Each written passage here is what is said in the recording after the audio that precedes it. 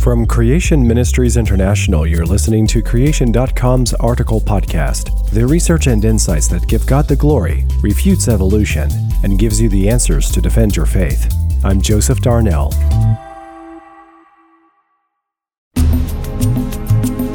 Strange as this question might first appear, a logical consequence of old Earth and theistic evolutionary viewpoints is that the world was rife with sinful thoughts and actions for hundreds of thousands of years of prehistory, long before the biblical Adam and Eve existed. The following is extracted from Evolution and the Christian Faith and explores this much overlooked subject. Over the years, much of the theological debate between historic special creationists and believers in a billions of years old Earth has been over the issue of death. Was there death in the world before the fall? And if so, what kind of death was it? And to which creatures did it apply? These are important questions, but there is a related question that seems to be neglected almost completely. If, as many theistic evolutionists argue, human beings are descended from hominid ancestors, which, going backwards in time, were progressively less human, when do they envisage that sin itself entered the world? For the New Testament is unambiguous. Sin came into the world through the historical rebellion of Adam and Eve.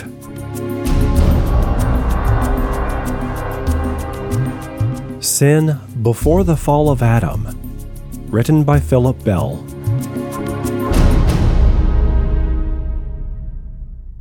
Many theologians accept the prevailing cultural view that, for tens of thousands of years before Adam, whether envisaged as an actual man or a metaphorical figure, there were races of subhuman ancestors, hominids.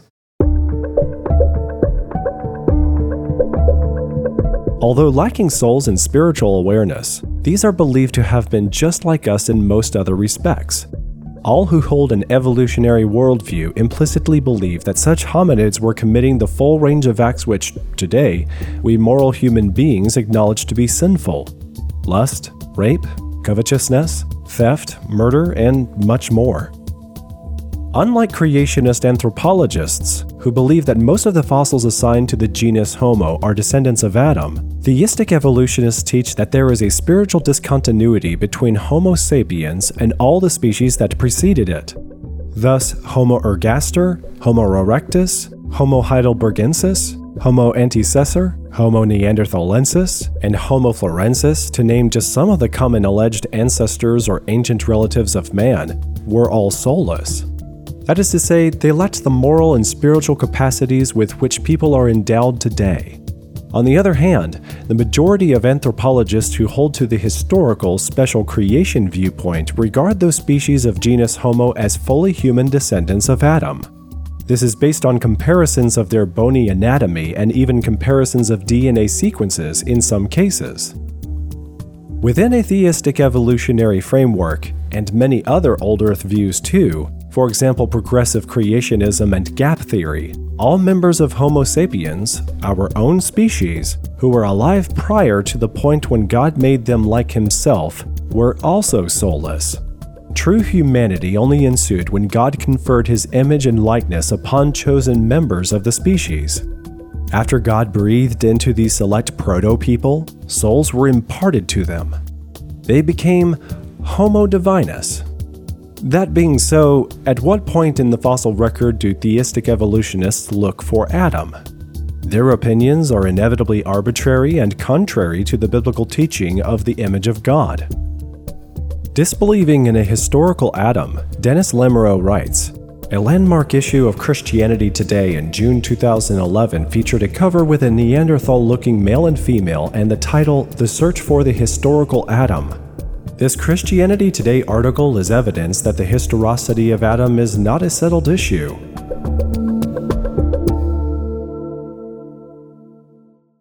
With this example, it is legitimate to ask whether, according to theistic evolutionists, Neanderthals were sinners.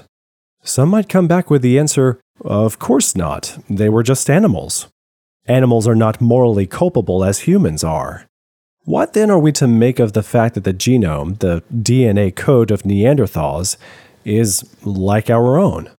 And what about the considerable evidence that the people with classical Neanderthal features, for example, a more robust skeleton, a prominent brow ridges, a more forward-projecting midface, and a bony protuberance like a hair knot at the back of the head, interbred with people just like ourselves? In other words, the evidence shows that people with Neanderthal morphology and so-called modern humans, who generally lack those Neanderthal features, intermarried.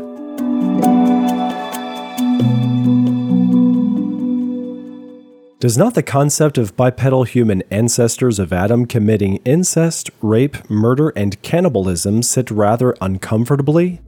They looked very little different from us and were reproductively compatible with modern people. It makes perfect sense that such things followed the fall. However, within a theistic evolutionary model, our soulless ancestors were supposedly doing these things for hundreds of thousands of years in God's very good world. See Genesis 1:31. Staying with Neanderthal man, decades ago, a growing realization that he was much more human than had been believed led two writers to comment that, if he could be reincarnated and placed in a New York subway, provided that he were bathed, shaved, and dressed in modern clothing, it is doubtful whether he would attract any more attention than some of the other denizens. If it was from this Neanderthal stock, or some related stock, that God brought us forth, it would indicate that we are of the same kind biologically. Now, Scripture teaches that men are of a different flesh, or are different in kind, from various sorts of animals in 1 Corinthians 15:39. Yet according to theistic evolution, ancestors who very much appear to be our kind on the basis of both fossil and DNA evidence were without souls. Presumably, the argument would be that they were not culpable for the gross and horrible acts that we consider morally reprehensible today. Scripture is clear that sin of various sorts actually pollutes the land from God's point of view. Examples include sexual promiscuity, adultery, idolatry, bloodshed, and child sacrifice. Yet, if we imagine going back in time as spectators and viewing our primitive ancestors in this hypothetically less evolved world, we would observe all these things and more, and they're all actions which the Bible teaches are sinful and evil. What we're getting at is that in God's very good creation, such things would have been a defilement of the land. Referring to sexual immorality and all impurity or covetousness and idolatry, Paul says, because of these things the wrath of God comes upon the sons of disobedience. God hates idolatry, robbery, falsehood, even evil thoughts and plans. These attitudes and actions are not merely sin when morally culpable human beings commit them. They are intrinsically wrong, things which God hates.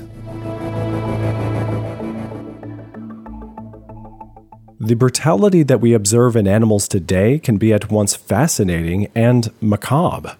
Of course, pre-fall animal death poses questions of its own.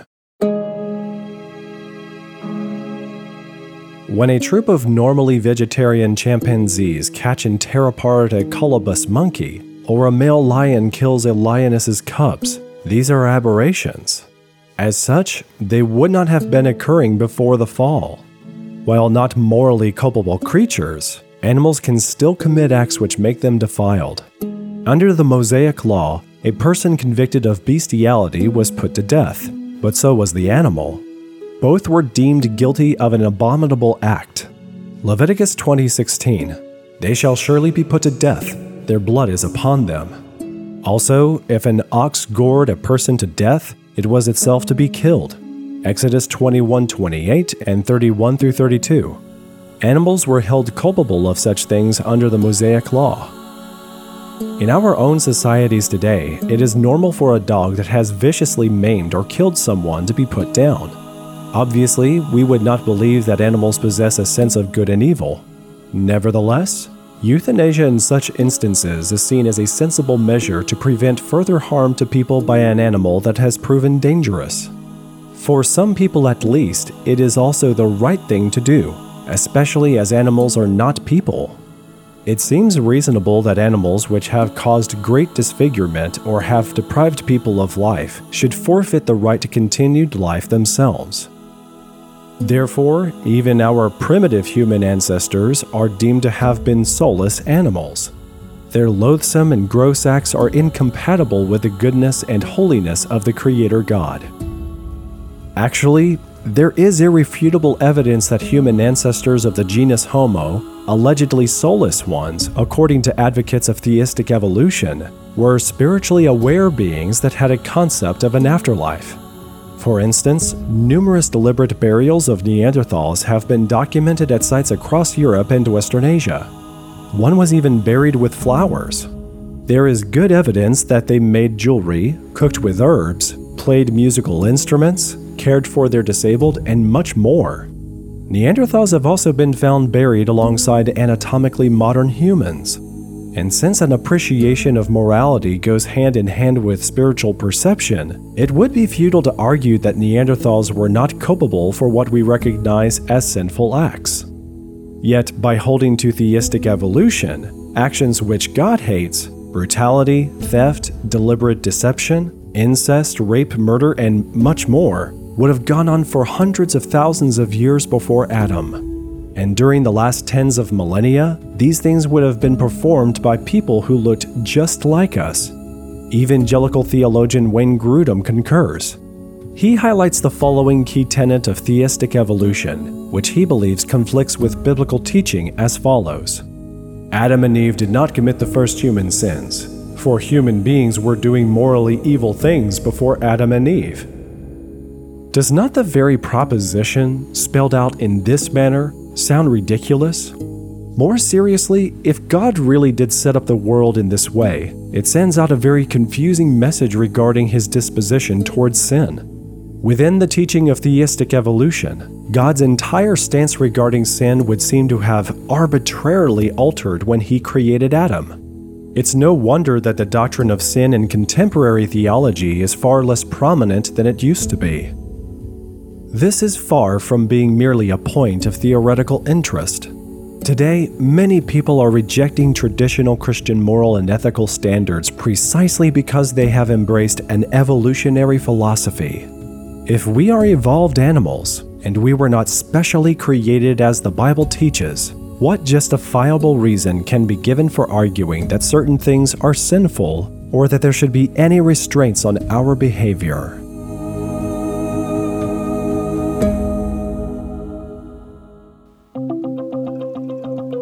Evolution's Achilles' Heels is a powerful book and documentary that exposes the fatal flaws of evolutionary thinking.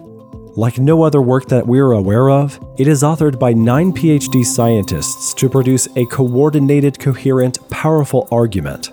Testing the most basic fields in the evolutionary theory, such as natural selection and the origin of life, scientists expose devastating weaknesses. All the authors received their doctorates from similar secular universities as their evolutionist counterparts. Each is a specialist in a field relevant to the subject written about: natural selection, origin of life, geology, genetics, radiometric dating, the fossil record, cosmology, and ethics. The documentary film and book directly demolish the very pillars of the belief system that underpins our now secular culture: evolutionary naturalism. It's coupled with the biblical command to reach the lost with the Bible's good news. In a nutshell, it's a comprehensive outreach tool like no other. Get your copy of Evolution's Achilles' Heels at creation.com/store. For everyone at creation.com, thank you for listening.